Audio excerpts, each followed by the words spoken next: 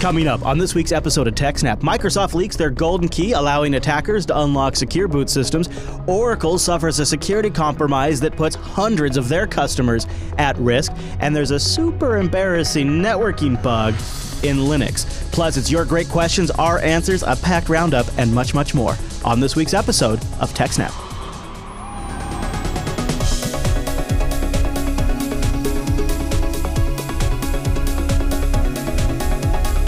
Hi, everyone, and welcome to TechSNAP. This is episode 280 of Jupiter Broadcasting's weekly systems network and administration podcast. We stream this episode live on August 11th, 2016. This episode is brought to you by our three fine sponsors, DigitalOcean, Ting, and IX Systems. I'll tell you more about those great sponsors as this here show goes on. Oh, our live stream, it's powered by the quite amazing Scale Engine over at scaleengine.com. You should go check that out. My name is Chris, and joining us every single week for 280 weeks, it's our host, the admin, the tech, and the teacher, Mr. Alan Jude. Hello, Alan.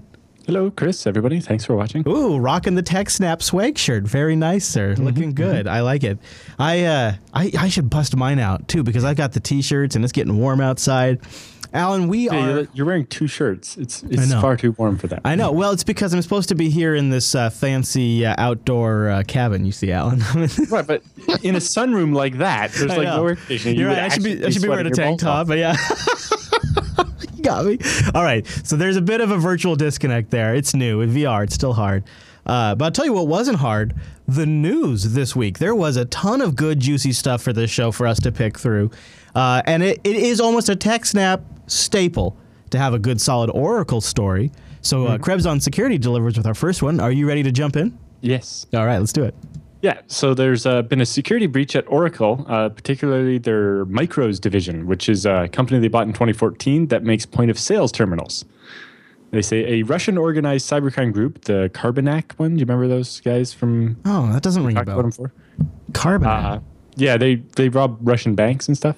Oh, okay. Highly sophisticated malware people. They've been known for hacking into banks and retailers and appear to have breached hundreds of computer systems at Oracle. More alarmingly, the attackers have compromised a customer support portal for companies using Oracle's Micros point-of-sales credit card processing system.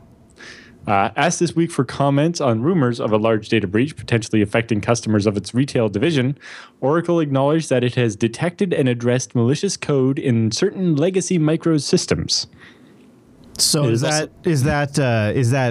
that like code for old firmware based like hardware, not? No, I think it just means computer systems we inherited from the company when we bought them. Technical debt type stuff. Yeah. Well, and that stuff always gets even worse during an acquisition because you're rearranging all the people and things are changing and you're laying off half the people or whatever. And then you have all these systems that worked fine at the other company, but they're part of Oracle now. It's like, well, we'll just kind of leave them and we'll transition everything over to doing it the Oracle way. Yeah, I've seen that a lot. All these ones are not getting managed properly anymore. Because they're not the production necessarily. And, mergers and acquisitions are extremely, extremely common. They're just common business place in like banks. And I have a lot of hands-on experience with merging or essentially doing what you just said. And that is, well, we just merged with this new bank and that system works. So we're just going to leave that for a while, but we'll eventually transition that to the unified platform, and then you just never get around to it, or it takes too long. Or even if you do, you always have to keep it running because there's just like two really old customers that aren't going to upgrade. Or you end up adding like legacy codes that match up the other system's codes, and you have to make special modifications to your database to accommodate it, and all that stuff. It's horrible. It really is horrible. So you can see how it's ripe for the pickings. Yeah, and this is... It was also said that it is asking all Micros customers to reset their passwords for the online support portal. Oracle's Micros division sells point-of-sale systems used in more than 330,000 cash register systems worldwide. When Oracle bought Micros in 2014, the company said Micros' systems were deployed to 200,000 food and beverage outlets, so, fast food restaurants and so on, 100,000 retail stores, and 30,000 hotels. Oh! That's a pretty good deployment. Yep. A source briefed on the investigation says the breach likely started with a single infected system inside of Oracle's network that was then used to compromise additional systems. So you basically had island hop. Get in there, exactly. get one system, and then spread out. Yeah. In the Krebs report, there's talk of possibly like 700 computers at Oracle being compromised in the end. That's so embarrassing for an enterprise-grade company. That is, yikes. But that is a small number considering how many computers Oracle has. So okay, all right, I'll give you that. I will give you that. So you can see, yes, they were downplaying it, but it's hard to say actually how bad it was yet. Those sources further stated that the intruders placed malicious code on the Micro support panel, and that the malware allowed the attackers to steal other Micro's customers' usernames and passwords when the customers logged into the web panel.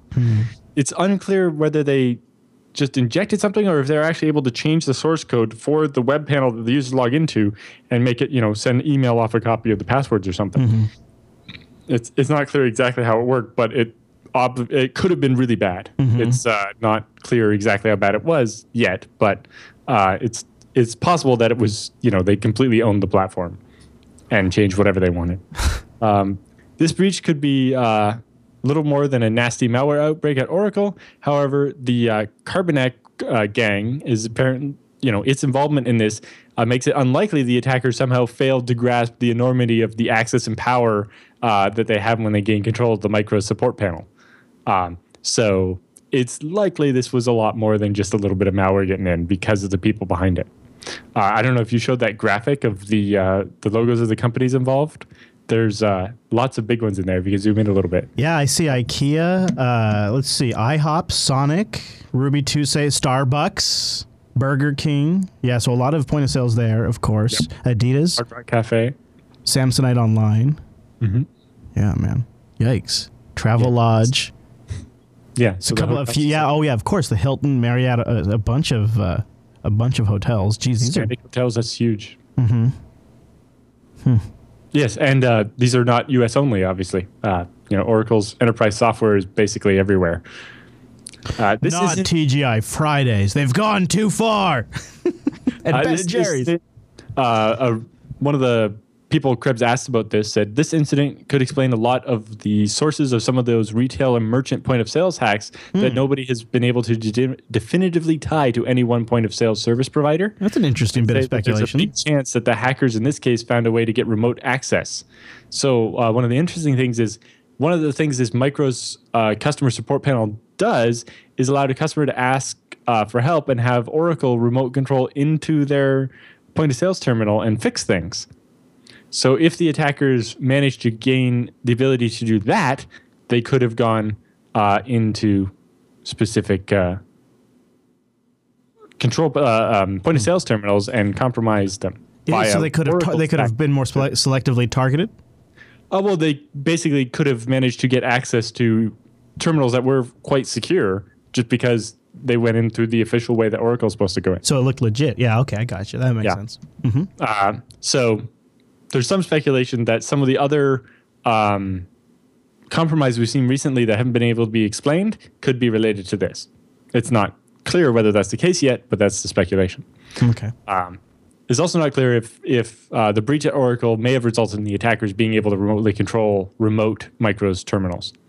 According to the comments further down in the Krebs article from just people that are on the website, some of which work at places where they actually use this software, the actual credit card processing is done on the pin pad unit that's separately attached to the point of sale, like the cash register.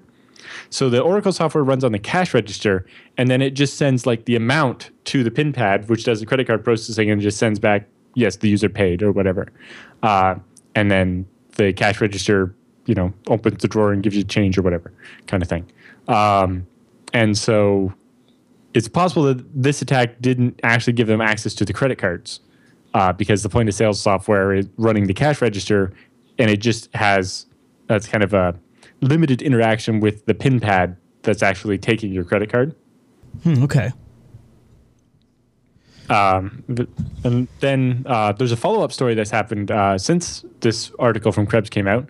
They say, after investigative reporter Brian Krebs reported on the compromise of Oracle's Micros unit earlier this week, it now appears that the same allegedly Russian cybercrime gang has hit 5 others in the last month, including CN7, ECRS, Navy Zebra, and Par Technologies and Uniwell, which are also payment terminal software makers. Together, they supply as many as, if not more than 1 million point-of-sale systems globally. So it seems like this could have been a more determined, concentrated attack rather than just going after Oracle specifically. They were going after all the payment terminals they could get. In fact, you really have to wonder how much of an Oracle product it was. Right, because this was an acquisition they made only like 2 years ago, so it probably maybe wasn't all that Oracleized. Yeah.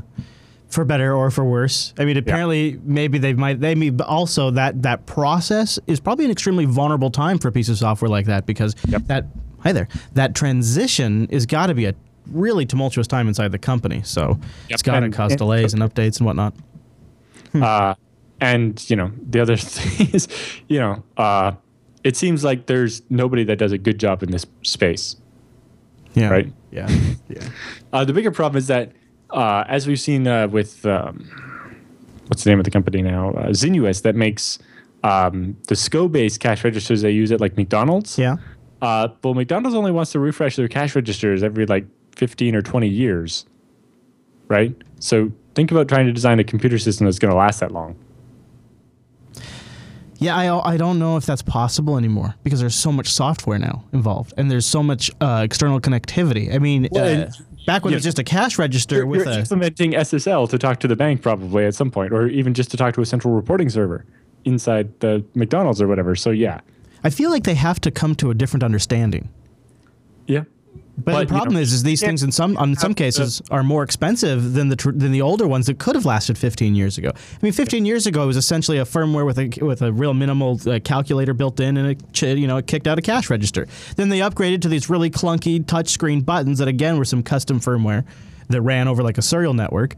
And now we're going to full-fledged TCP-based embedded Android devices with touch payment and animation, and I don't know how often you go to McDonald's, but they have like animation screens on the front of them now with ads and whatnot, and all of it, and the whole boards. And it needs to be upgradable to support Apple Pay and Google Wallet and whatever Samsung decides to do. And this is a bad situation we're going into, because these things are so vulnerable and they're so expensive. And you're right; these companies have a mindset of at least like a 5-10 year refresh cycle at best in most cases.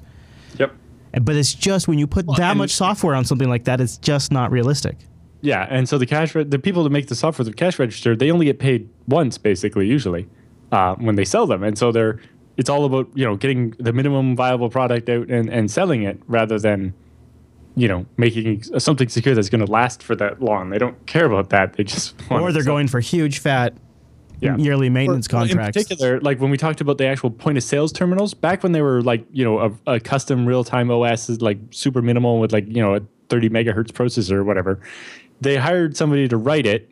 They wrote it in 6 months or whatever, and then, they didn't build new software until 5 years later. Mm-hmm. And now they're having to try to almost have a staff and keep it going all the time, and that's a lot more expensive, and they're trying to cheap out on it. And yeah, I don't know. But, for superstar type programmers, I don't think these problems are interesting enough to want to work on it for a long time. No. Yeah, it's a particularly interesting challenge, because it actually it's like there's some human psychology involved. There's business dynamics that you could argue are completely reasonable. And then there's the technological development pace, which is sort of hard for everybody to wrap their head around. We can see how much resistance there is, especially in smaller mom and pop type businesses, to replace the credit card terminals with ones that can do chip and pin. But now it's like, turns out the software on all the chip and pin ones is bad, and we need to replace them again. And they're going to be like, really? You just made me do this, and you want me to do it again? And again? Mm-hmm.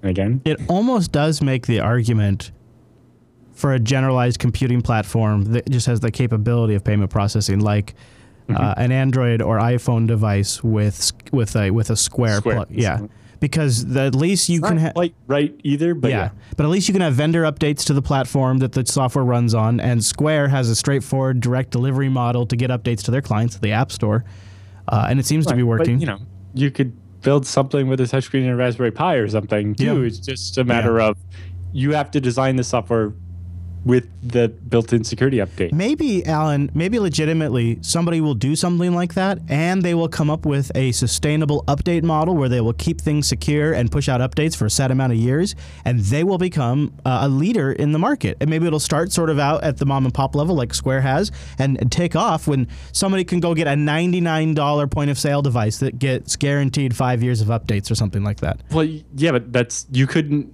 hire enough programmers at that sale price. Yeah. Is the problem. And the other thing is, the bank or whatever that sells you Take your credit card processing, the bank or whatever that sells you the your credit card processing has bundled with somebody. Yeah. And it's like, oh, we'll give you this terminal for free. You're right. Because we'll make the money back off the 1.9% off every transaction. Yeah, and you can imagine what incentive there is to take care of that free product, but you're absolutely right. Especially from a bank. Mm-hmm. Well, because the bank doesn't make the product. They just bundled somebody else's product. So what you're really saying is Bitcoin. No, but you'd have to convince a big enough payment processor to actually pay for and distribute your terminals instead of... Yeah, that would be where you'd have to make the deal. You're right. Mm-hmm. All right, any other thoughts on that story? No, that's about it for that one. You know what it really tells me? It tells me that you have to be clear-headed about how you invest in your infrastructure. That's the critical decision. That's why I want to mention ixsystems.com/TechSNAP. ixsystems.com/TechSNAP. Go there to support the show and learn more about IX Systems. They have a white paper there. You can download that. That's probably great for people in your business that aren't familiar with IX because they haven't been listening to TechSNAP, which is their first mistake. But take a look at IX for all of your different workloads. In fact, just to get an idea of some of the things that they are seriously areas of they are super successful in is look at their solutions drop down on their website where they talk about big data and cloud, development machines, education, finance, government, healthcare, high-tech, manufacturing, media entertainment, and virtualization. They can build enterprise-grade systems built around those Intel processors to handle all of it. You call them, they'll walk you through it, they'll make sure you buy the right thing. They have it. That's the big thing is that instead of buying a server like you do when you go to some other hardware company and be like, oh, I need a server, and it's like, well, we have these 4 models, which one do you want? Mm-hmm. IX is you tell them what problem you're trying to solve, and they custom design the server to have the right components to end up being the solution to your problem, right? It's like, I'm going to use this for video editing. So I need at least this much RAM. I need fast scratch storage for while I'm editing. And then I need a good bulk storage for keeping the videos after I'm done, like maybe even the raw footage, which is really large, but maybe compresses fairly well. And I need it to be redundant enough that even if 2 of my hard drives die, I'm still good. Definitely. Or, this is going in a remote place where it's going to be hard to swap out failed hard drives. So I need to put in like hot spares and do triple redundancy. Yeah. Or, this is... It is really nice to be able to speak to somebody who's super sharp and knowledgeable about the different possibilities and then tell them what your work case is and have a actual working relationship that really does solve the problem. And it's not a waste of your time. And it starts there and the entire process feels like that. That's what I think is, sort of the big game changer for me with IX was when I bought my first device, I experienced that process firsthand, and then it clicked. Oh, that's where you start to notice the difference, and it's at every step. ixsystems.com/TechSNAP. Go check them out. They even have the FreeNAS rigs, which the XL and the FreeNAS Mini. They have. Are those the Atom processors still? The Intel server Intel Atoms? server Atom, which is super slick because then the power footprint of that device is super reasonable, but the capabilities are pretty advanced. I hear from people all the time in the audience. They're setting up FreeNAS with plugins to manage for their home office, for their work, and for home. And they have things like Plex and MB, but also sync software and backup software that you can plug right in and get working. It's all protected, and it puts them in jails. It's pretty fancy. And then when you're ready to graduate, they have systems that'll scale up from there. Also, take a look at if you're in the realm of building virtualization, take a look at their virtualization page. They have some serious offerings here. They're VMware ready on some of their products, Citrix certified and Windows Server 2003. Yeah, so that's 2012. I'm sorry, R2 certified. Yeah, VMware obviously for ESX and so on. Which is big. The Citrix one is for Zen, and the Microsoft one is for Hyper-V. Yeah. And they've spent a lot of time optimizing all the configuration and all the setup and even just sponsoring work in FreeBSD to make the features faster so that when you need a big storage server to store all your VMs on while they're executing on other nodes, you can do that. Like they sponsored all the work so that when you're in VMware or Hyper-V and you do the clone command of a disk, it doesn't, normally when you're doing that over like iSCSI or NFS, the hypervisor has to actually copy the files over the network to itself and then write them back to the storage, right? Mm-hmm. But with this, they could say, hey, down in the ZFS side, right on the storage server, make me a clone of this. And it's done. They sponsored that work? Right. Yeah. They sponsored that work and it went into FreeBSD. That's big picture stuff. I love that. That way they would have those features and get the certifications from Microsoft and VMware. Talk about a real investment. Check them out, guys. ixsystems.com/TechSNAP to support this show, and then dig around and contact them. If you do talk to them, let them know the TechSNAP show sent you. Say hi for us. ixsystems.com/TechSNAP. All right, so the next story I think is probably the one the chat room's been buzzing about all day. Mm-hmm. And I think it's a flaw in, I think it's version 3.6 of the Linux kernel, but fill me in, Alan. What's going on? So there's a flaw in the TCP stack in Linux 3.6 and newer. Okay. All the way up to 4.7 and... Woo! Kernel party, everybody. So just about damn near everybody running any semi-modern version of Linux. Well, what's interesting here is a lot of embedded Linux devices won't be affected because they're still running an old 2.6 kernel. Hey-o. And, I think... CentOS might not be affected because it's 3.2, right? Maybe. I think. I forget what CentOS. I can't CentOS. I don't know. I barely CentOS. The version of Linux built into Windows, although that doesn't have a kernel, so it wouldn't be affected anyway. But anyway, at the 25th Usenix Security Symposium, which was yesterday, that would be August 10th in real time because this show is all time travel. Researchers from the University of California at Riverside and the U.S. Army Research Laboratory will demonstrate a proof-of-concept exploit that allowed them to inject content into an otherwise legitimate USA Today page that asked viewers to enter their email address and password. So that's why I've been seeing the headlines about USA Today. Yeah, it was just the random website they picked as their demo. Okay. And basically, with this, they would have a regular computer connecting to the website. They don't have to be man in the middle. They can just be sitting off over at the side on their regular internet connection. And with some brute forcing and luck and this attack, they could change the page that would come back from USA Today so that you got a different news page or the same original news page with some extra JavaScript injected into it. Perfect. Computer scientists have discovered a serious internet vulnerability that allows attackers to terminate connections between virtually any two parties, and if connections aren't encrypted, inject malicious code or content into the parties' communications. So after the show, everybody running Linux to connect to IRC is going to get disconnected. Really? Nice. I could do that Yeah, so in the paper they have a diagram that kind of explains it. But the vulnerability resides in the design and implementation of the new RFC 5961, which is a new internet standard that was intended, get this, to prevent certain classes of hacking attacks. Oh, geez. It's like, let's extend TCP/IP to make it immune to certain types of attacks. Turns out, it actually makes this other kind of attack more plausible. I can't help but just scoff. I can't. In order to prevent a denial of service attack, this new feature has a global rate limit on the number of these acknowledgement acts that it would send back, right? So in order to stop me from being able to flood a server and make it send a whole bunch of responses and flood its internet connection, rate limit it. However, the issue is an attacker can now exploit this by eliciting enough responses to hit that limit, so that when users try to connect, they won't get a valid response. And then I can send them, as the attacker can send them a response, and they'll get that one instead. Wah. I gotcha. And then you can pretend to be the server, and then you can shut down the connection between the user and server or inject content.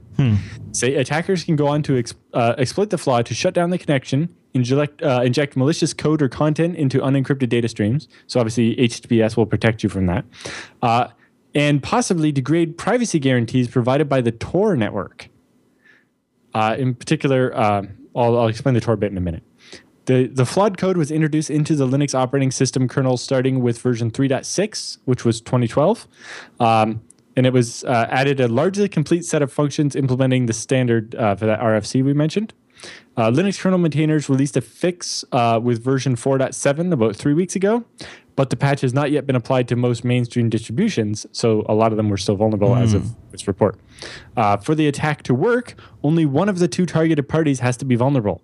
So even if you're on a Mac or something that's not vulnerable, if the website is Linux, I can attack it, or the other way around. Even if the other side is already patched, if your desktop isn't patched and running Linux, I could do this. Okay. So this is one of these problems that seems to crop up from Linux from time to time. And then we sit here and we play this wait game while all the different distros of Linux finally get their patches out. And so you're telling me, as of this recording right now, that's... Not all of them have. I don't know exactly how many. This seems pretty... okay. That's super frustrating. Yeah. Well, what's interesting is I think when the fix was released 3 weeks ago, I don't know that it was clear that it was a security update that everybody should apply. The way it's worded is a little odd. Okay, I gotcha. Yeah. I'll look into it a little more. There's a workaround you can do in the meantime. There's a sysctl that you set to just an impossibly large number, and it sets the rate limit really high, and then the attacker isn't going to be able to reach the rate limit, and then you'll always send the valid packets, and it will help mitigate the problem in the meantime. So that's in the show notes, or in the links in the show notes. So yeah, check that out. And that paper you mentioned too with the diagrams also linked in the show notes. Yes. What makes this attack especially bad is that the attacker doesn't need to be man in the middle to manipulate the connection. It works as so-called off-path. So I'm just standing over here on my regular internet connection with no special setup, and I just know the IP addresses of the website, the server, and the client, and I can just guess. I was wondering about that. The server, the port number is always going to be like 80, right? So then I just have to brute force maybe send packets for every possible port number back to the client until I find the right one. And I just inject the reset packets and close your connections. So I'm sorry to be dumb here, but just to make it a little clear, I can do a man-in-the-middle attack without being in the middle because once I know the IP address and I know the ports of the both... So normally in a TCP connection, when you first set it up, there's a three-way handshake. Yeah. And the main reason for this is to prevent IP spoofing, right? Because when we have UDP... I can send a packet with anybody's IP address, and when you get it, it says it's from this guy, so you think it is, right? Yeah, okay, yeah. Whereas with TCP, if I send a spoofed one, you send a reply back to that IP address, and obviously me as the spoofer doesn't get it because it goes to the real person that has that IP address. And so the connection never gets set up. With this three-way handshake, you negotiate basically a shared kind of secret number, the sequence number. Yeah. And that every packet has the sequence number, and it goes up as you send more bytes. Sure. And this makes it hard for an attacker to inject something in the middle of that because they don't know the sequence number. Right. Or the port numbers and so on. Right. But this vulnerability makes it possible for the attacker to figure out what the sequence number is going to be by using this rate limit. Right. And keep pounding on it, and eventually I can figure out the sequence number and inject stuff in the middle, and yeah, I don't have to be in the middle. Okay, that makes sense. Normally, with a man in the middle, you just change the packets as they're going back and forth. This one allows you to just inject a packet in the middle when you wouldn't have been able to, because you wouldn't have known some of the secret numbers going back and forth. Yep, right. Huh. Yeah, it says, in the paper, we discovered a much more powerful off-path attack that can quickly test whether any two arbitrary hosts on the internet are communicating using one or more TCP connections and allow you to discover the port numbers associated with those connections. And then two, perform TCP sequence number inference, which allows the attacker to subsequently forcibly terminate the connection or inject malicious payloads into the connection. We emphasize that the attack can be carried out by a purely off-path attacker without running malicious code on either the client or the server. This can have serious implications on the security and privacy of the internet at large. This makes me actually want to try this with IRC. Because I know what your IP address is now on the server, and can I make you say embarrassing things on IRC? That would be such an awesome experiment. The best troll ever. Wow, that's trolling in IRC to a whole new level, Alan. Holy smokes. The root cause of the vulnerability is the introduction of the Challenge Act responses and the global rate limit imposed on certain TCP control packets.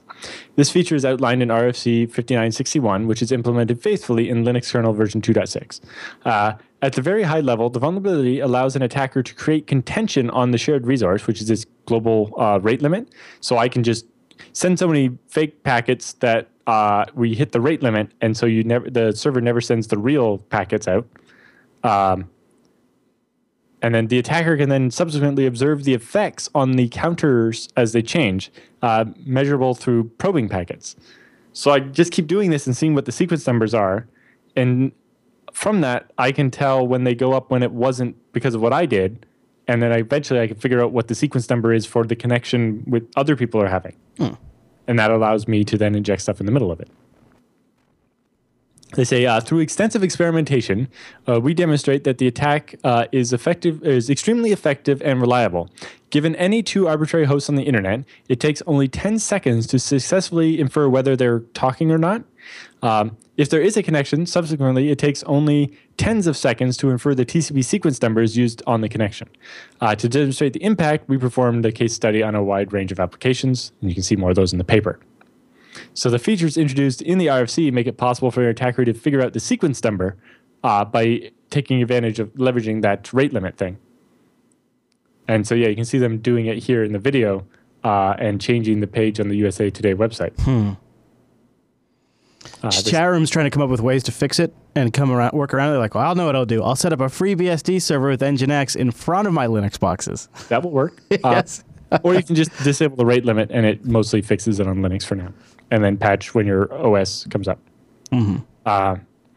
Besides injecting malicious JavaScript into a USA Today page, the researchers also showed how the vulnerability can be exploited to break SSH connections. So I can just disconnect your stuff on SSH. Now, if I knew this and I hacked your server, and knew what your IP address was, possibly by looking at the logs of you logging into your server, I could just set this up to be running constantly. So every time you try to connect to your server, I disconnect you and lock you out of your own machine so that you can't, kick me out of it and stuff like that. Or tamper with communications traveling over Tor. In the latter case, an attacker can terminate key links in the Tor chain. For instance, the connections an end user to an entry node, or the entry node to a middle relay, or the middle relay to an exit node. The Tor attack could be particularly effective if it knocked out properly functioning exit nodes, causing all the traffic to go through, say, FBI-controlled exit nodes. Or if you could even do it so that you used, your entry, relay, and exit nodes were all controlled by the FBI, and they could, from that, because they control all of the nodes that aren't broken because they're constantly denial servicing the rest with this attack, they would be able to see the whole connection string and trace back the source and destination of the connection, which Tor is supposed to prevent, but only because the chance of them using all nodes controlled by one person was supposed to be too high. Yeah, I could. Okay, hold on. Here's the very end. So here's they do the swap now on the USA Today page. They're setting up. I think. Yeah, they've connected, and now they're spoofing the connection. And there you go. You are the chosen one. Yeah. So then the USA Today brings up a picture of Neo. Yeah. Huh. So yeah, there's the PDF linked, and then coverage from Ars Technica and so on. And the Ars Technica one has the video fix and the stuff as well. Yeah. Has the sysctl you can set to mitigate this somewhat on well, look at them. But yes, doing a Nginx reverse proxy through FreeBSD will solve this problem. I do like the register headline. Linux security backfires. Flaw lets hackers inject malware into downloads, disrupt Tor users, etc. They just cut right to it, don't they? Very nice. Thank you, sir. Any other thoughts on that story? Nope, that's it for that one. I will go patch my S after the show. I will patch my S, and I will try to pass it along to the last audience this weekend, too, to tell them to go patch their S. Yeah, sadly, because this episode comes out a week after we actually recorded it. But I can tell them to watch this episode for more info that'll be coming out, so I'll do that. Because, I think we should get the word out.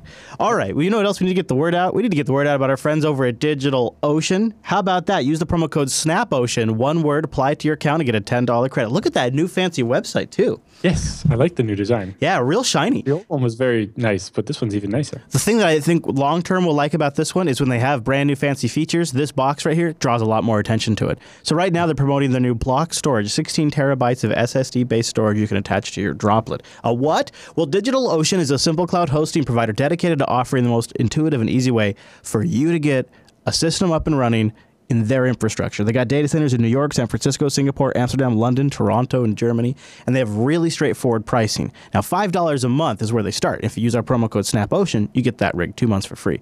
But you can actually break it down to hourly pricing. 3 cents an hour is their most popular plan, 2 gigs of RAM, 2-core processor, 40 gigabytes of SSD, and 3 terabytes of transfer. Now, you can also attach the block storage to go even further. They have a really nice API that makes using DigitalOcean super cool. Like, it takes it to the next level. Like, here's an example of some open source code already written around their API. DO Snapshot, a command line snapshot maker for your DigitalOcean droplets. Fully automated, multi-threaded, baby. That is slick. Of course, DigitalOcean lets you take snapshots, backup, built from templates. You can deploy entire systems or systems built around an application stack. They have all the different Linux IDs you'd want to run on a server. Plus, they also have that free BSD. Now optionally with ZFS. Boom! That's huge. Combine ZFS with that block storage, and whether you're trying to run an own cloud or you could run a free NAS in there if you really wanted to. I know it seriously. I really think I gotta play with that because that sounds so awesome. DigitalOcean's great. They also have a solid community full of great documentation because they take documentation very seriously. They have on-staff editors, and they've paid community members for really good contributions. Check it all out. Just use our promo code SNAPOcean to support this show. Give yourself a $10 credit. And, I'll give you an example for that $10 credit. A super easy way to stretch that out is I often... If I look at installing something to try out, like I was looking at a Markdown-based wiki that I wanted to load on my machine locally to run completely 100% local all the time, but I still used DigitalOcean to try it because it didn't really want to go through the process of installing Apache. It's actually and faster than building a local VM. Plus, I don't need those packages on my system if I don't end up going with that particular product because there was other ones that weren't PHP-based, and so I thought, it takes me 55 seconds to spin up a droplet, and I was feeling extra lazy, so I just deployed Ubuntu LTS with the entire LAMP stack already set up. And when you log into it, the first thing you do is you set a root password. The second thing you do is you get a message of the day that tells you this is your web directory path, var, HTML, www, whatever. You have it set up there. Here's the URL to go to, http:// IP address /whatever /info.php. This is so you can see what your PHP is capable of. I uploaded the files to the web directory using SCP, and I within 2 minutes and 30 seconds was trying out the new Markdown wiki and decided I don't want this. This is crap. It hasn't been updated since 2014. It barely renders pages anymore. And so, and within about 3 minutes, I had destroyed the droplet. And so maybe I paid 3 cents tops. I don't even know because I got one of the cheaper ones.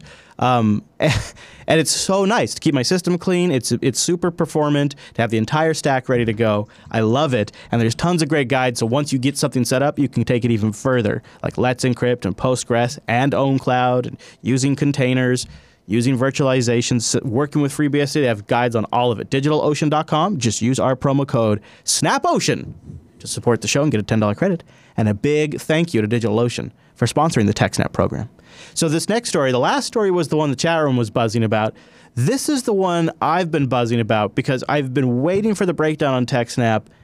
It looks like a total debacle on Microsoft's part, and I'm waiting to hear all about it. The secure boot key is causing some sort of panic, like there's a leak or something. Tell me what's happened, Alan.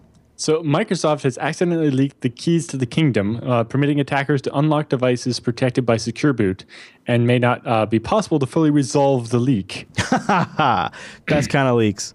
Yes. So if you provision this magic policy file, that is, if you install it into your firmware, the Windows Boot Manager will not verify that it's booting an official Microsoft-signed operating system. It will boot anything you give it, provided it's cryptographically signed, even if it's self-signed. Like, say, the shim for the Linux kernel, or a rootkit, or a bootkit. So that's kind of a problem. This signed policy was never meant to leave Microsoft's test lab, but it seems like it did. The register understands that this debug mode policy was accidentally shipped on retail devices and discovered by two curious security researchers named Slips and My123. The policy was effectively inert and deactivated on these products, but present nonetheless. So this is basically a debugging engineering thing that Microsoft, so that when you're if you're the manufacturer building one of these tablets, and they've made it so that in the BIOS you can't turn secure boot off, then how do you test different versions of the OS and get stuff working? So Microsoft gives you this debug policy that allows you to skip secure boot. Or you secure boot this thing, the bootloader, but the bootloader doesn't actually check the next step. Right, but they fundamentally they're not supposed to sign one of those. Yeah. The whole rules of secure boot is that you only sign it if it actually does check the next step. Mm-hmm. This is and they accidentally distributed that, and people have copies of it now. So, okay, just to make sure I'm following, you're telling me Microsoft created like a master secure boot override key that just disables it for OEMs, so that way they don't have to hassle with this annoying secure boot. And then because they made it in the BIOS, so there's no way to turn it off. Okay.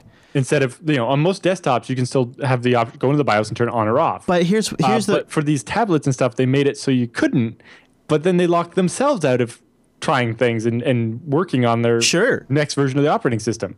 So they made a back door, and then the back door accidentally slipped out. But here's what I don't understand. Yeah. You make this back door, and you distribute that to, I mean, how could you guess? Maybe a dozen, maybe more OEM partners? How is that not going to leak? Yeah, exactly. How is that not? That is so irresponsible. It is. Well, it's as we'll get to at the point. It's the whole reason why having secret backdoor keys. It's why. Yes.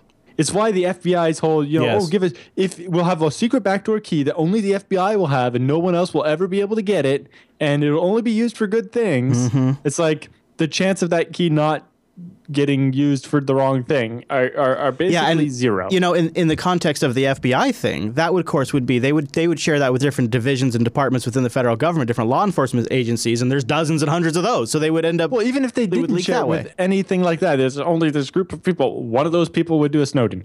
Yeah, yeah. I mean, but what's amazing to me, or OPM hack somebody. Somebody at the lab will get malware. Yes, it seems inevitable. The bad guys will steal the key. That's inevitable. I mean, even if Microsoft created this and only kept it inside at Microsoft, that it still seems inevitable that eventually, maybe it'd be 10 years, but eventually it would leak. So the fact that they created this is almost nearly inconceivable, but okay, I'll give them that. But the fact that they distributed it outside Microsoft headquarters is just, that's astounding. Yeah. Well, and the other thing is that because of the design of the system, it's hard to just revoke it. There's a blacklist of signatures and keys that you can install this firmware update and it won't use any of these fake keys. But the problem is that some of the keys they would have to revoke to make this stop working are like the Microsoft Secure Platform 2014 key, which if you revoke that one, people's install disks wouldn't work anymore. They say, while it was for internal debugging purposes, Microsoft created and assigned a special secure boot policy that disables the operating system signature check, presumably to allow programmers to boot and test fresh OS builds without having to sign each one. This, in turn, allows someone with admin privileges or an attacker with physical access to a machine not only to bypass secure boot and run any operating system they wish, such as Linux or Android, but also permits the installation and execution of bootkits and rootkits at the deepest level of the device. The backdoor, which Microsoft had put into the secure boot because they decided to not let the users turn off secure boot on certain devices, allows for secure boot to be disabled everywhere now. It's like, whoops. You can see the irony. Also, the irony that Microsoft themselves provided us several nice golden keys, which the researchers like, as the FBI would say, for us to use for our purposes.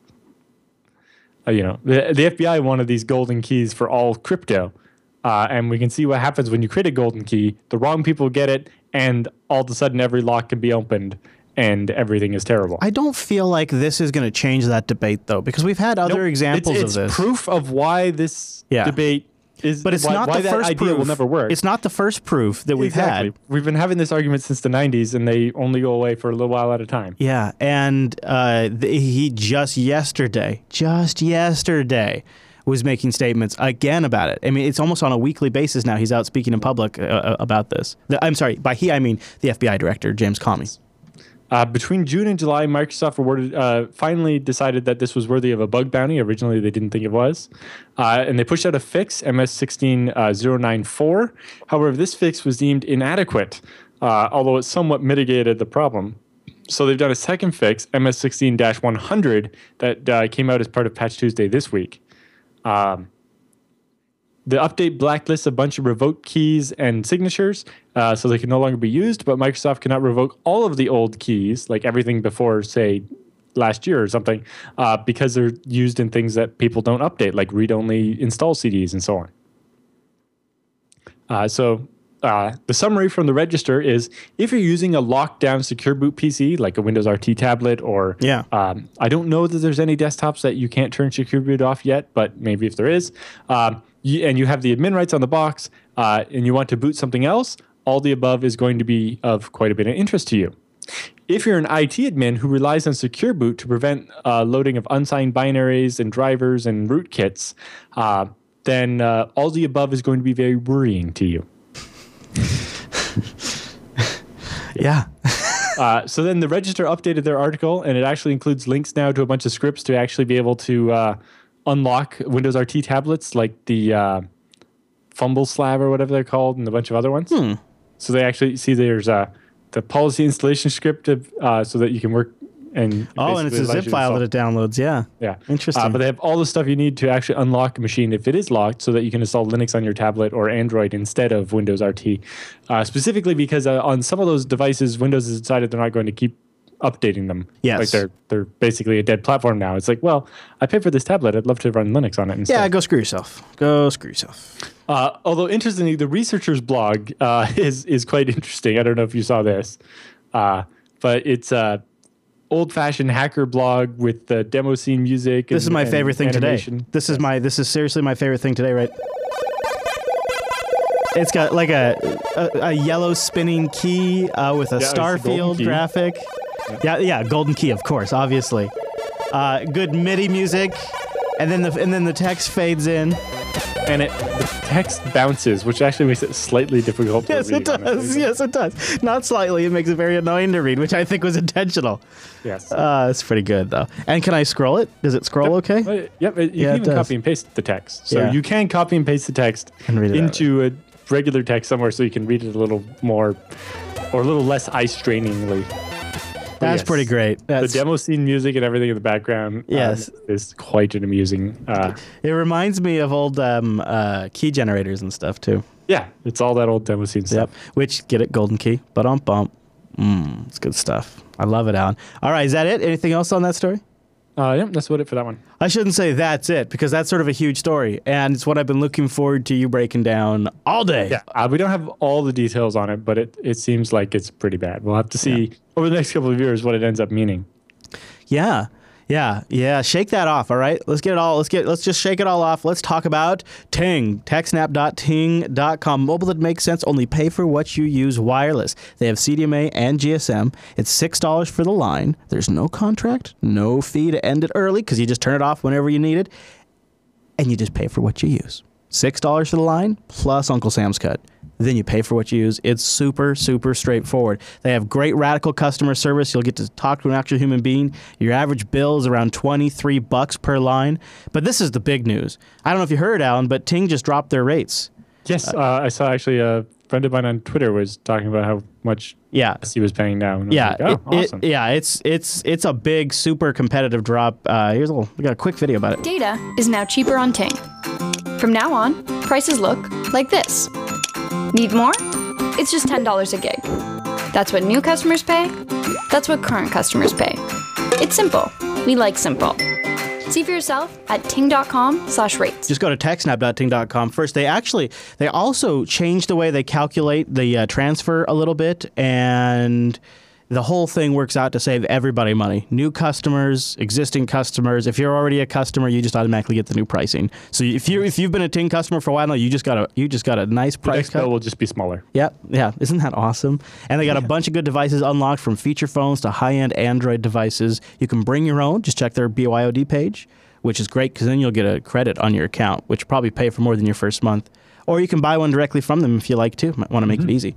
Check them out. TechSNAP.ting.com. It really is mobile that is truly different, and I like to vote with my wallet because that industry is a mess, and Ting is cleaning it up. TechSNAP.ting.com. Thanks, Ting.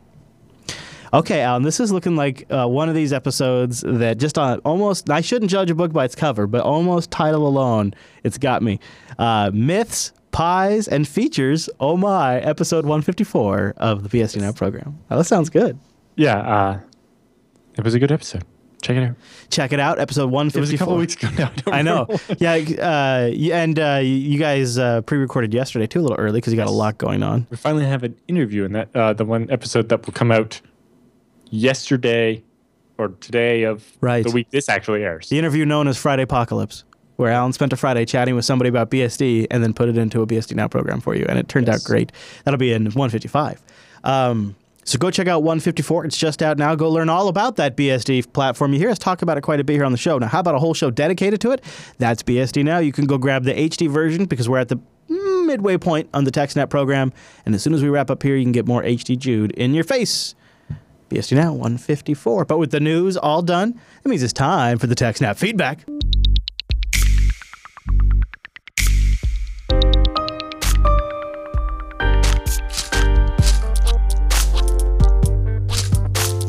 Thanks for sending your emails to TechSNAP at jupiterbroadcasting.com or popping that contact link at the top of the Jupiter Broadcasting website and choosing TechSNAP from the dropdown. Our first email comes in from, I'm gonna say EV, because I'm going to just mess that up. Okay. Do you have a guess on the name there? No. Yevgeny. Yeah, that's pretty good. But here's where we go. This is a particularly interesting question, Alan, and I never even considered this. Hi. All this talk about ZFS got me imagining things. I'm planning to read more before I do something, but maybe you will stop my train of thoughts. Is this stupid? A portable NAS based on a bunch of SD cards. They are easy to replace, and it looks like it would be easy to grow total storage with Zpool. So maybe like on a small system on a chip, RAM is an issue. So if he's on a Raspberry Pi USB, LAN on the same bus, that could be a problem. But I was thinking about getting like an Odroid C2, enabling ZRAM and trying ZFS with a bunch of SD cards or plain USB flash drives. Is it worth it? Just experiment, I suppose. The problem is, in order to, if you were actually trying to build, like a RAID Z2 redundant array of SD cards or USB sticks, you would need at least 3 or more SD cards that you could connect at the same time. Right? That could be doable, though. Even if you're just doing like 32 gigabyte SD cards to experiment. I don't know many SoCs that have more than 3 SD card readers. Oh, yeah. I was thinking like something over USB, but even then, it's all going to be on one USB bus. Yeah. It seems like it'd actually be easier. It's going to be terrible. It seems like this is particularly hard on a system, on an SoC. You'll really need some more like... So you're missing like all the RAM, and you don't have much bus speed or CPU power. I think the bus speed's what's going to get you. Well, yes, like especially if you're USB 2, the speed's not there to do very much.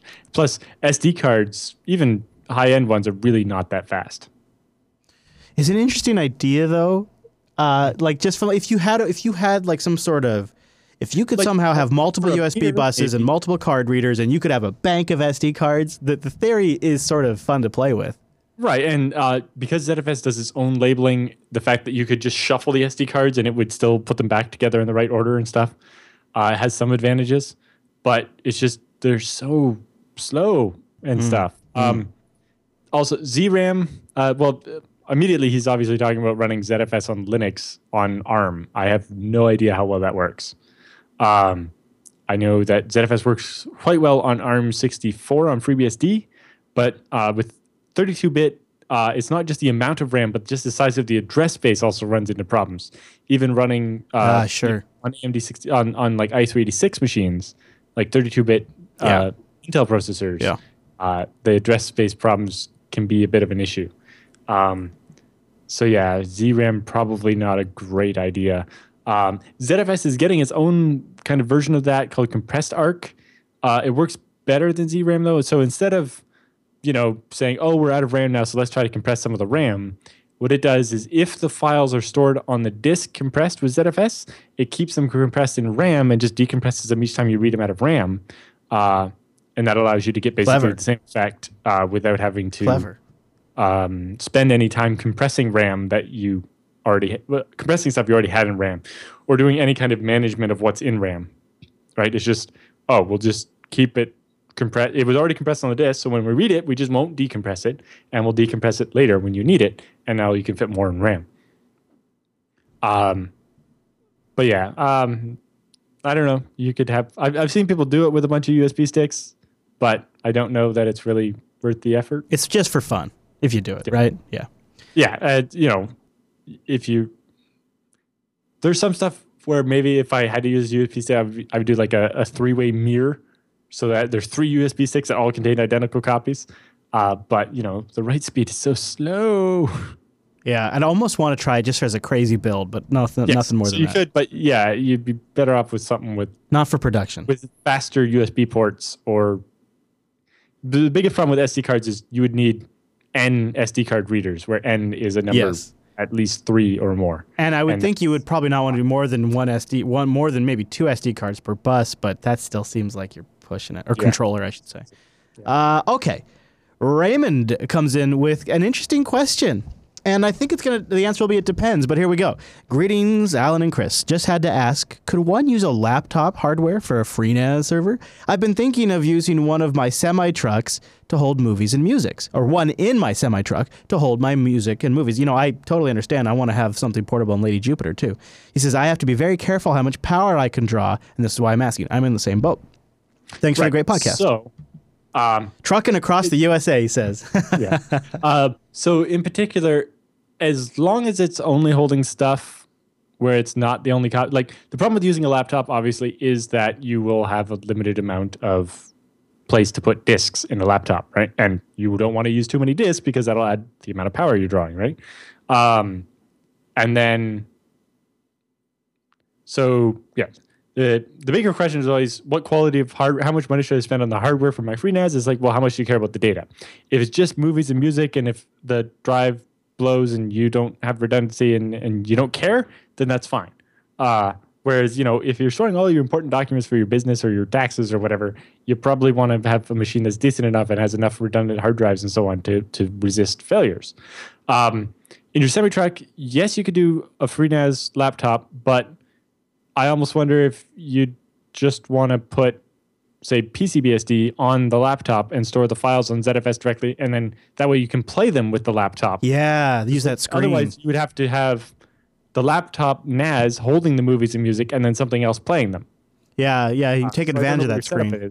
But yeah, if you just put PCBSD on the laptop, then it would be ZFS. You can put the files on it, but then it would also have a screen where you could play the movies, not while you're driving, or the music.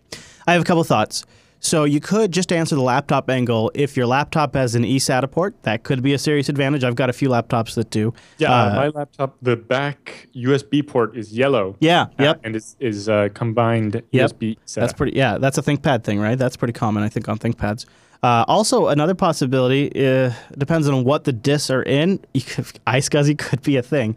Yeah, but really, I'm figuring he just means the drive that's in the laptop. Yeah. And yes, you can use an old laptop for that.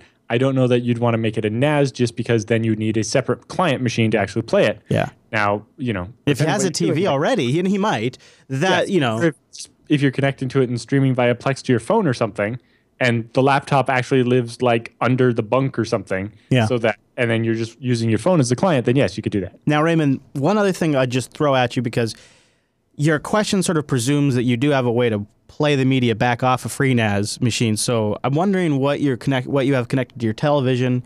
If you're truly going for low power and simple, I just recently did an episode on Linux Action Show. My initial plan for this was to do an NVIDIA Shield TV, which has Android Marshmallow on it, which supports external storage, and it also you can run Kodi and Plex directly on the Android TV Shield. NVIDIA Shield TV is what it's called, and if you just got, you can get external storage drives. They're like hardware RAID 1 or something like that.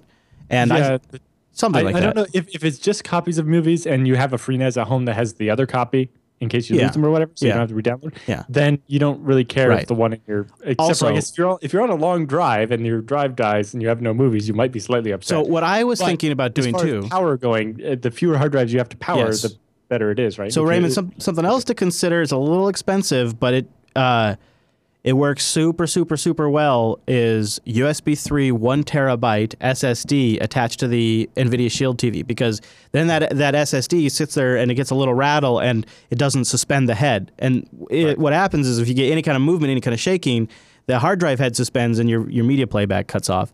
So the SSD sort of handles that a little better. Well, and SSDs will draw less power than a spinning drive because they're not having to drive that drive. And mode. the NVIDIA Shield TV is ARM-based, and I've run it off of my inverter, running off of my house batteries, which would probably be similar to what Raymond would be doing for like 12 hours with no problem. Right. And well, also the other advantage to a laptop is that it has a built-in laptop battery. Although if it's an older one, that laptop battery might not be that useful anymore. But if it is, then that allows you to kind of avoid powering it from the truck when you don't have to. Good luck, Raymond. All right, so Mike writes in with an interesting question. You got to figure this has crossed people's mind when they can see each other's Wi-Fi. Hey, that's my neighbor's Wi-Fi network. He says, hey, guys, love the show. My neighbor and I are both non-IT professionals. Disclosure, over the decades, we have swapped backups with each other utilizing SneakerNet, starting with floppies in ancient times and currently using my Western Digital Passport Ultra USB drives. As we are across the street from each other, this is intended as protection from physical loss like a burglary or fire, but not like a cyber attack. We can see each other's Wi-Fi networks. And we're thinking, why couldn't I set up Wi-Fi drive? Why couldn't I set up a Wi-Fi drive in her house, borrowing her power, but on my network? And she could set up the same in my house. That way we would still be protected from fire or robbery, but we wouldn't have to worry about physically walking the other backup over. Besides issues with transfer speeds, are we missing anything? Can you recommend a simple Wi-Fi external drive? We don't care about streaming or being portable, i.e. battery powered, Bluetooth, etc. Just Wi-Fi external HD enclosures. Thanks, Mike. Not off the top of my head. Yeah, I don't know if I have one off the top of my head either. I know Western Digital makes some. I don't know if I would trust any of the drive with built-in Wi-Fi, but you could definitely build a FreeNAS with Wi-Fi and connect to the other person's Wi-Fi across the house. Or whatever. And it doesn't, again, that could be where a laptop might make sense too with an external drive attached to it. You could take an old laptop, which would have Wi-Fi built into it, hook up an external USB drive. It's not as crazy as it sounds, actually. That's right. Now, if you weren't on opposite sides of the street, I would say, bury an Ethernet cable. Yeah. It's awesome. Yeah, there are there are hardware storage appliances that have Wi-Fi, but they're all meant for like local LAN picture sharing. So a lot of them are doing like broadcasts wide open and broadcasting DLNA, so that's just auto discovered by your TV. That's the problem with that's the market they're selling the Wi-Fi. Yeah, that's the only thing there. So you got to watch out for that. I kind of like Alan's idea.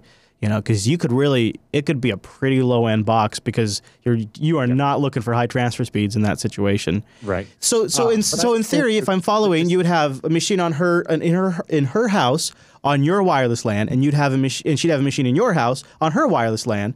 So they'd be on the same physical network spaces as your PC or your other computers on your network.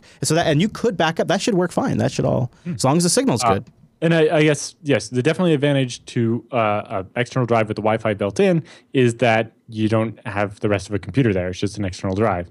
But, you lose some flexibility there. But being non-IT professionals, maybe it's good enough for you. It depends what you're doing. Yeah, I really, really like the laptop FreeNAS type idea too, because then you could use some plugins that actually facilitate backup, and you could take advantage of things like rsync and whatnot to transfer data around. Because rsync with a speed limit set, and it means you can just like trickle update all the time and not have it take up all the Wi-Fi, but always, using as much as it needs kind of thing. Mm-hmm. Okay, so last email of the day, Nicolay, I think is how you say it, Nicolay, writes in. He says, what's the next best thing to ZFS? Hello, Chris and Alan. Greetings from Eastern Europe. First, let me tell you how much I enjoy the show. You guys are awesome. Keep up the work. Now, here's my question. I decided to get serious about my home storage, and since I watched TechSNAP and Last religiously, my first thought was FreeNAS and ZFS. However, my storage server is a refurbished HP Compact with only 4 gigabytes of DDR2 RAM. I was planning to install 2 mirrored 3 or 4 terabyte disks in it, but as far as I can tell, my RAM won't be anywhere near enough for 3 or 4 terabytes of ZFS, and I can't get another 4 or 8 gigabytes of DDR2 RAM easily where I live.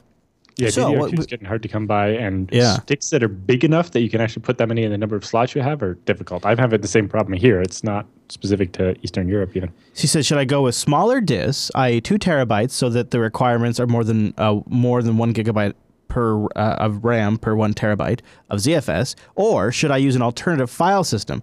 My main concern is preventing bit rot for my photos. Is there any tool that can help me with that outside of ZFS? Best regards.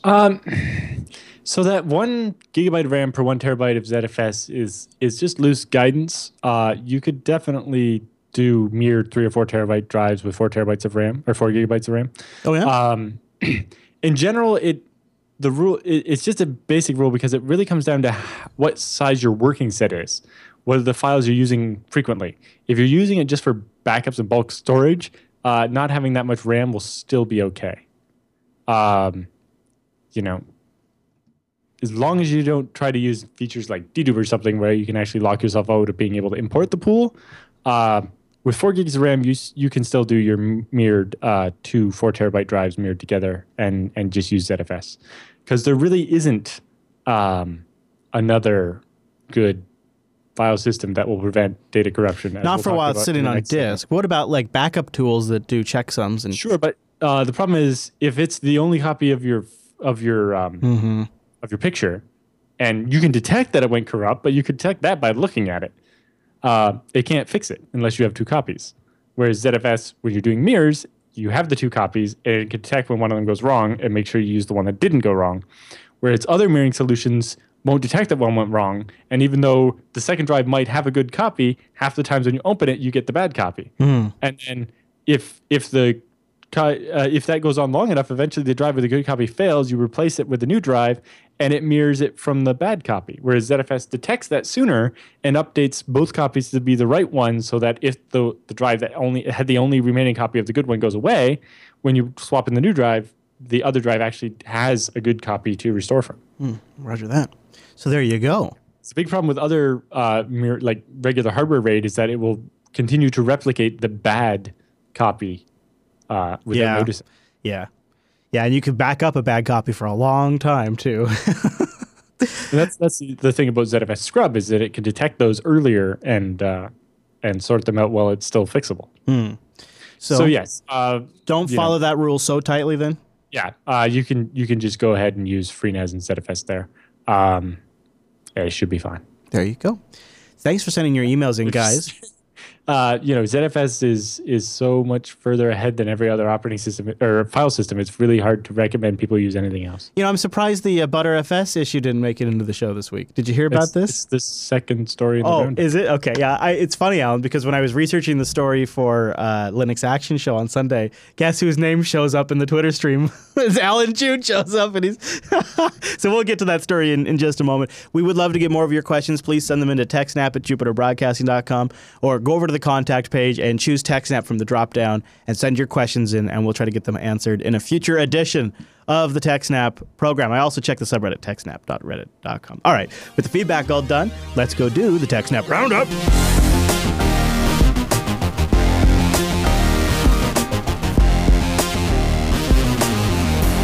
Welcome to the TechSNAP Roundup. Yeah, that's what that crazy music means. Now, the Roundup are stories that didn't fit at the top of the show, but we have some links we want to share with you to check out after the show. We want to go through some of them, and a lot of these links came from our secret intelligence network that nobody knows about over at techsnap.reddit.com. Shh, it's totally a secret. Like our first story. This sounds pretty interesting. Researchers have cracked open an unusually advanced malware threat that hid for 5 years. An espionage platform with more than 50 modules was almost certainly state-sponsored, Alan. And it was just hidden away. I know. Little James Bond action going on. The malware, alternatively known as Project Sauron, by researchers from Kaspersky Lab and RemSec, their counterparts from Symantec, say it's been active since at least 2011. Much of Project Sauron resides slowly in computer memory and was written in the form of a binary large object, making it hard to detect using antivirus. Okay, I just teased this story. This is really the one I want to talk about in the roundup. ButterFS may be sometimes recalculating the wrong parity in RAID 5 mode or 6. Yes, so the RAID 5.6 code turns out to have a bug. So this guy did a test. So what he did is he created 3 virtual disks and created a ButterFS RAID 5 out of them and filled them with data. And he looked, all right, so we got 64K on the first disk and the 64K on the second disk and then all the parity data on the third disk. Right? So he had his file and it's broke up there. So then he corrupted the copy of the data on one of the disks. Okay. And when he ran the ButterFS scrub, which is supposed to find the checksum error and repair it, it repaired it, but it wrote out gibberish, not the correct data. Uh-oh. That sounds bad. Out it couldn't get the files back. So, Attached to this mailing list post, he included a script that he used to trigger the bug. And he says he's run it several times, and the problem seems to be pretty obvious. And then the developers checked it out, and they're like, yeah, turns out it doesn't work. The problem I have with this particular bug is not only is it super bad, but it also would seem to indicate that it was just never even tested. Right. Like, it's not clear. I think it's possible maybe it would be able to recover if one of the drives in a RAID 5 failed, and you put in a fresh one. But it's just if there's bit rot on one of the drives, that it might not do it right. Although either way, it should be the same code path and it shouldn't matter. But yeah, I don't know exactly what's going on. But the mailing list post has more details about what the problem is. The ButterFS wiki over at wiki.kernel.org has been updated with a giant red warning saying the parity RAID code has multiple serious data loss bugs in it and should not be used for anything other than testing purposes. What was the RAID hole bug that we talked about with Butter? The RAID 5 write hole is different. Right. Yes, I know. Yeah. I just remember there was another. Yeah. Yeah. That was another issue. So we also have this tweet here. Yes, from the official ButterFS Twitter account. Unbelievable, from the official ButterFS Twitter account. And it reads as follows. Beware of a ButterFS RAID 5.6 serious data loss bug, with a link to the ButterFS wiki page where they have the big red warning. And then it says after that, consider using ZFS on Linux before the bugs are fixed. I think they mean until, but yes. I know, that's still a funny structure too. In other words, they're recommending use ZFS. The ButterFS Twitter account, is this real, do you think? I don't know. It's been there since January 2010, but maybe they just, it's got the right thing, and it's linking to the wiki. It's the ButterFS wiki. The wiki does not say consider using ZFS, but this... I can edit it. Is this, I mean, how can anybody serious about their data consider deploying ButterFS at this stage? In particular, it seems like this feature has obviously never been tested. Yeah, because the guy just wrote a shell script to test it, and it was like, oh, look, it doesn't work. Yeah, it was super simple stuff that he was doing. It was like, obviously, and so here's what I get from this. I get a file system that has had a checkered past so far. I've personally had data loss. I've had machines that failed to boot because of kernel locks and other problems. We've had RAID 5 holes, and now we have this checksum parity error. Yeah. What's interesting is how can you take this file system seriously? This guy's a script that does this, corrupting the data thing. It's actually in the FreeBSD handbook section that me and Benedict wrote on how ZFS works. We actually basically do that as an example to show how to recover from a failed disk in ZFS, where you create file-backed VDEVs, and then you actually destroy one of them or overwrite it with zeros, and then bring it back online and descrub. And section 19.3.8, self-healing of the FreeBSD handbook. And you actually go in there, and we obliterate the file by overwriting it with random bytes, and then we run a scrub and watch it fix it, and then you get the right bytes out of it again. I agree with the chat room. I mean, the chat room, I think, has nailed this here. It's inexcusable that this was pretty much not tested, because this is people's vital data, especially RAID data. That's enterprise data. That's massive. This is just, I mean, this to me seems unforgivable, but... Well, it's just the point I was trying to make, in ZFS, this exact experiment is in the documentation as a way to learn how the recovery works. That's why it seems so egregious that it wasn't tried, because it seems so obvious in a way. It just seems like their responsibility when they're creating something that's supposed to hold people's data, especially in a RAID environment. I got to think about this more, because my mind is blown. Because there's previously been a bug in the mirror code, right? I think. Yes. So, it's not that ZFS never had any bugs. It's that ZFS was tested and worked before it was released.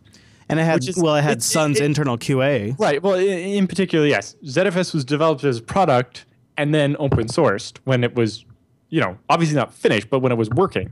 Whereas ButterFS is basically being developed in the open and people are using it too soon. But mostly because people keep saying it's ready, and it's obviously not. Well, it seems perhaps like, is it because it's being used too soon, or is it because the fundamentals are wrong, or the people working on it? Like, I'm trying to get to the root of that. I don't know that much about the internals. I know some of its design decisions were like, in ZFS, they found that the way they designed it means that this doesn't work very well, so we'll design it the other way so that that does work.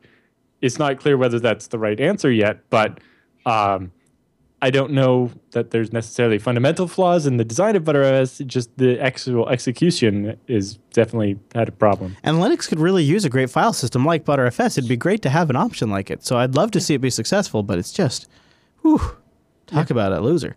All right. So this next story feels a little gimmicky because it seems like it's an issue with software running on top of Linux, but the headline goes as follows: Linux malware? That'll never happen. Okay, just this once. Yes, it will. They said there'd never be malware for OS X. Once a lot of people used it, and they were low hanging enough fruit. This is a Redis problem, and isn't it specifically people using? What's that? Yes, this particular one. Yeah, but the malware on Windows usually comes in via Java or Flash or the browser, not something else. But couldn't you just as easily exploit Redis running on FreeBSD if it's a FreeBSD problem? I mean, if it's not a Linux problem. Yeah. It says in the article, it doesn't rely on a Linux flaw to run. The problem is instead between the ears of those who run Redis without requiring a password for connections. So there's Redis default installs out there that don't use a password, and then they're able to make a connection to it and probably use some sort of, I don't know why they're calling this malware, but to me it seems like this would affect Redis on any system. Yes. Yeah. But that's how it gets spun. But they say there is a malware component called linux.lady.1. So there you go. Sorry. Okay. It's not the first Linux malware either. No. It's going to become more common, especially as people start using it on their desktops more. Okay, so this is an interesting story. Oh boy, yeah. Volkswagen. Almost every Volkswagen sold since 1995 can be unlocked with an Arduino. It's not necessarily easy, but it is possible. Golden keys. Mm-hmm. Yeah, really, literally. Holy smokes. It's an article over at Wired. Wired's been all over this, and they say it affects almost every Volkswagen for a while. Only the latest Golf-based models are in the clear. Yep. Jeez Louise. Yeah, it explains a much older cryptography stuff that they did. I covered a story in Infilter yesterday. Somebody's using Bluetooth, using Bluetooth in one case and the ODB2 connection in the other case. They get into the car, they connect to the ODB2 port, and then they can fake the ignition into thinking it's receiving the correct key, and they can start the car. So that was an Infilter yesterday. This is a bad sign. London's Met Police have missed the Windows XP escape deadline. 27,000 PCs still running XP. Not too surprising, though, and probably just the tip of the iceberg, to tell you the truth, Alan. They say they're developing plans to address the outstanding XP desktops. By throwing them away and buying new machines. Yeah, they say overall the number of disposing of equipment cannot support. They have to look at ones that don't even support Windows 8.1. Jeez, that's just going to be expensive. The dark side of certificate transparency. What's this about? Yes. So certificate transparency is this idea that we will require certificate authorities to publish a list of every certificate they issue, so that it'll be obvious when someone issues a fake certificate for Google or something, or if any certificate is ever issued and is not on the transparency list, then it was bad, right? So this will help force certificate authorities to behave themselves. The problem is that it means that internal information in certificate, like certificates I get for internal stuff that people aren't supposed to be able to see, shows up on these public lists. Uh-huh. Like vpn.yourdomain.com or upstest2.managehr.com or mail.backup-technology.co.jp or co.uk. Some of these, I think they probably didn't want people to know that hostname exists. Although relying on the fact that people don't know the hostname exists is not good security, but at the same time, that's information leakage that maybe you wouldn't want to happen. So they're looking at some way to maybe mask that off so that it'll tell you the domain it was issued for, but maybe not the entire host name. That's, I think, probably a reasonable approach. Yeah. I think people should just not have secret host names and then the certificates. Yeah, but that seems like that ship sailed. Yeah. Oh boy, I didn't notice this one made in the roundup. Good one. How I hacked Imager for fun and profit. Oh, all right. Yeah, if you click through the link at Medium, it's got some pictures and stuff. Medium. But basically, the guy did some Googling, basically looked at the source code for Imager and saw in the JavaScript there was some special stuff for imager-dev.com, which is the dev version of Imager. And then while Googling for that, he eventually found there was a subdomain, allen.imager-dev.com. And it was down. But he came back a little bit later and it was up. And then he started poking around and got, on that one, all the debugging stuff was on. So he saw like back traces for the code and a bunch of stuff, and eventually submitted it over at HackerOne with the bug bounty program. And there you go. That's funny. The guy's name Alan, huh? Spelled differently. Yes, it was. All right. Next story. 3D X-Point SSD pictured performance. Yes, these are the 3D Crosspoint, which is Intel and Micron's new way of doing. Holy SSDs. crap! That looks like a video card. Well, these are prototype boards. There's some speculation the fan is only there to make it so you can't read the chips underneath. And there's a big sticker over one of the other chips as well. But yeah, these are the new NVMe-based things. Although this one, interestingly, even has a 40 gigabit optic port directly on the card. It's not clear what that's going to do exactly. Yeah, it does. But, and this one doesn't have all that much storage on it. I think they only got like 48 gigabytes of density on there. But yeah, this is going to be their new stuff for performance. Well, originally we were promised 3D Crosspoint was going to give us like 1,000 times the performance and 1,000 times the density for less cost or whatever. The very first prototypes coming out are 10 times more IOPS at low Q depths, 10 times faster response times, and 4 times the memory footprint. So you get 10 times more IOPS and 10 times faster times than a regular SSD, and 4 times more size than you can get out of RAM. But interestingly, like looking at some of these graphs here, they show the average latency of like an SSD way up there, and then these NVMe devices are much faster. The big thing compared to the 1,600 gigabytes of NAND is if you go back to the graph you were showing where it shows the orange line only going up slowly. Okay. In order to get the full speed out of a regular SSD, you have to be able to give it lots of commands at once so that it can run that code on more of the cells. You can see that orange line goes up as the number of operations you're doing concurrently goes up. Yeah. Whereas with the new ones at the top of that graph, you can actually see they get up to their max speed after only 4 or 6 concurrent transactions. Now, if you click just below that, there's a second image. It's a little gallery thing. Yep. Yeah. So now when they switched it from a 4x PCI Express to an 8x, because you can see the line flat lines because they actually ran out of PCI bandwidth. Okay. With the 8x half height, half length card, they hit that top, but the 200 gig one, you can see you have to actually get up to like 14 or 16 concurrent operations before you hit the max bandwidth. Nice. But as you get a bigger if you get more flash on the card, because the density is higher, there's more cells and you can get it quicker. But either way, you're getting a hell of a lot more performance than you got out of the old SSD. But importantly, it gets to that number a lot faster than the traditional NAND flash does. So they're looking to be pretty interesting. And they also have some pictures of slides here from a Facebook presentation where they said not only does the 3D Crosspoint give them many more IOPS, like their database gets per second at 16 threads, the SSD got like 80,000, and the NVMe here, or the regular NAND NVMe topped out at like 80,000, whereas the new Intel Optane SSD with 3D Crosspoint is doing like 280,000 per second. Nom, nom, nom. And the other one is, if you look at the third picture there, the latency, the 95th percentile means that like 99% of all the queries took about 1,500 microseconds on the regular NVMe. On the 3D Crosspoint ones, it's like 100 nanoseconds. Wow. Or microseconds. Yeah, wow. Yeah, sorry, microseconds, not nanoseconds. That'd be insane. Damn. But yeah, and these are just the first generation. As we get higher density and so on, they expect us to get closer and closer to those speeds we were told we would get of 1,000 times faster than current SSDs. And for endurance, your typical like TLC NAND flash gives you between like less than 1 to maybe 5 drive writes per day, and your more expensive MLC is giving you maybe up to 10 drive writes per day. The 3D Crosspoint is starting out with a warranty for 25 drive writes per day. Hey. Meaning you can overwrite the entire device 25 times a day for 5 years and it won't wear out. Damn. And that's actually part of the reason you get more speed is it doesn't have to do as much work in software to like do wear leveling because every chip lasts so much longer. Oh, that makes sense. And yeah. Isn't this an interesting area of Intel? Like one of the most interesting areas that Intel's working on right now.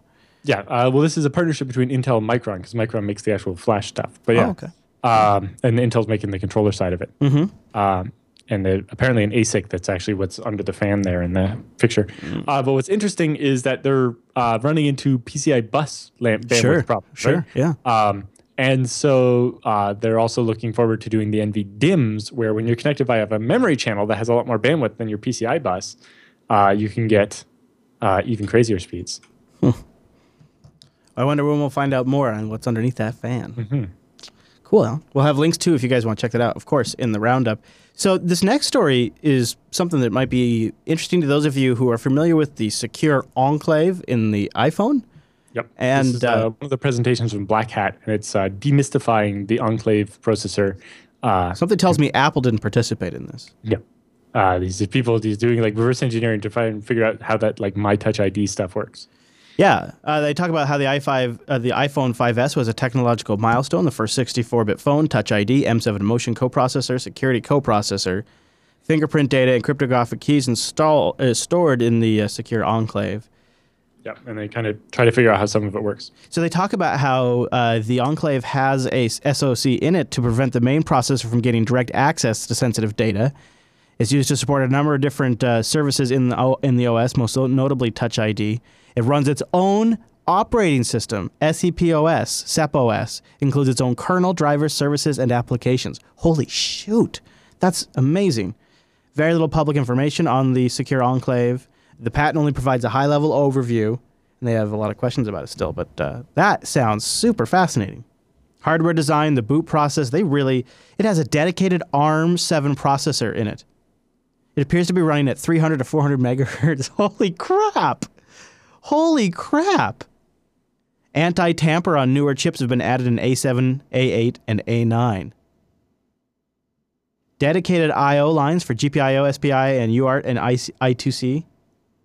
That's with a memory controller, secure mailbox used to transfer data between cores. External random access memory has RAM. A dedicated boot ROM. An inline AES to encrypt external RAM. Holy crap. They were really clever when they built this thing. Yep. I'd love to know how that came to be. Secretive. Yeah, wow. Interesting to see somebody actually get in there and break it down. I had no idea how detailed that thing was. Huh. I'm reading right now about the RAM. This is really pretty impressive. All right. Well, we'll have the PDF if you guys want to check it out. Google Cloud allows customers to use their own generated keys. What's this about? So Google Compute Engine, which is basically Google's version of like Amazon AWS and so on, sure. will allow you, currently they encrypt everything in it with their key, but you can actually generate your own key and encrypt your data separately with your own key. Although if the key exists in the Cloud Engine, I don't know that it actually provides all that much more security. But so in theory, though, they're using your key, though. They should offer that for everything. That'd be amazing. Yep.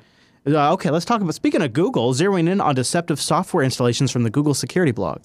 Yeah, so you remember Google's safe browsing thing that's built into Firefox and Chrome and will basically block websites that are known to serve malware? Sure. Well, they've also started blocking unwanted software.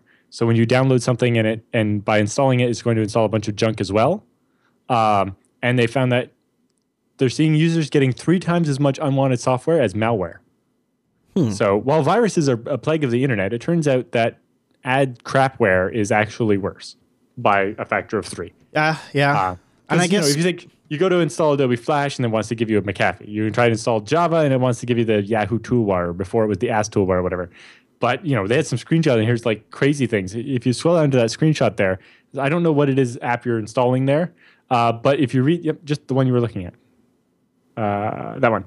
If you read the description there, it's like by installing this software, you will also install, free versions of Plus HD, ViewPick, Geek Buddy, One System Care, GameBot, Kick, Blaster, KNCTR, and AdBlocker Premium. Yeah. It's like literally you're installing one thing and it's installing all that crapware for you. Yeah, that is awful. Software bundling is the worst. Fighting against this, and also ad injectors, although their big pet peeve is people... virus scanners and legitimate programs, but also crapware on the internet, installing rogue plugins into Chrome and screwing up people's browsing experience and making them think Chrome sucks when it wasn't Chrome's fault. That your virus scanner, install a plugin that slows down your Chrome or whatever, right? This will be good, too. This will be really good. This will help a lot of people, and it'll probably make Chrome a little bit safer on Windows. It'll make Windows a little safer by using Chrome, perhaps. You do have to maybe stop and go, is there an incentive for Google to perhaps take out some of the more egregious advertisers out there? Because they do run a rather large advertising business, so you do have to consider there could be some, but it does not sound like that's the primary motive, and it sounds like this is great for users, so it's a win-win for everybody. Yep. A win for Googs and a wins for the end users. Okay, so this one sounds like bad news all the way around. There's a sex toy out there that phones home every time you use it. I guess they're building a little profile. So it uses Bluetooth or something, right? So you have the toy and you're playing with it and you control it from your smartphone. Of course, but your why smartphone not? has a connection to the internet and is also streaming back all the settings you're using and information like how long you use it for. And I think even just the temperature the of the combination device. of vibes that you use, the overall power level, all what of that. gets you off, basically. The device's Which temperature makes every sense minute. because they want to, make the next one do it even better. Yeah, but boy, that's a data collection that's rather interesting. That's something to think about there.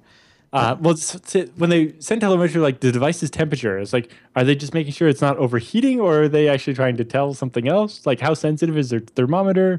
Are they measuring the temperature of the components, like the motor that's doing vibrating? Yeah, and just making sure that it's not going to burn you, or yeah. So they have, of course, they have a response on the Fusion article about their privacy policy and the safety and security of their customers is the utmost importance. How they say. good do you think their computer security is over there at the sex toy manufacturer? WeVibe.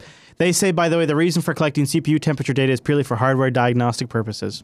Right. It's only collected when the app is in use, which is the only time you'd be using it. Yeah.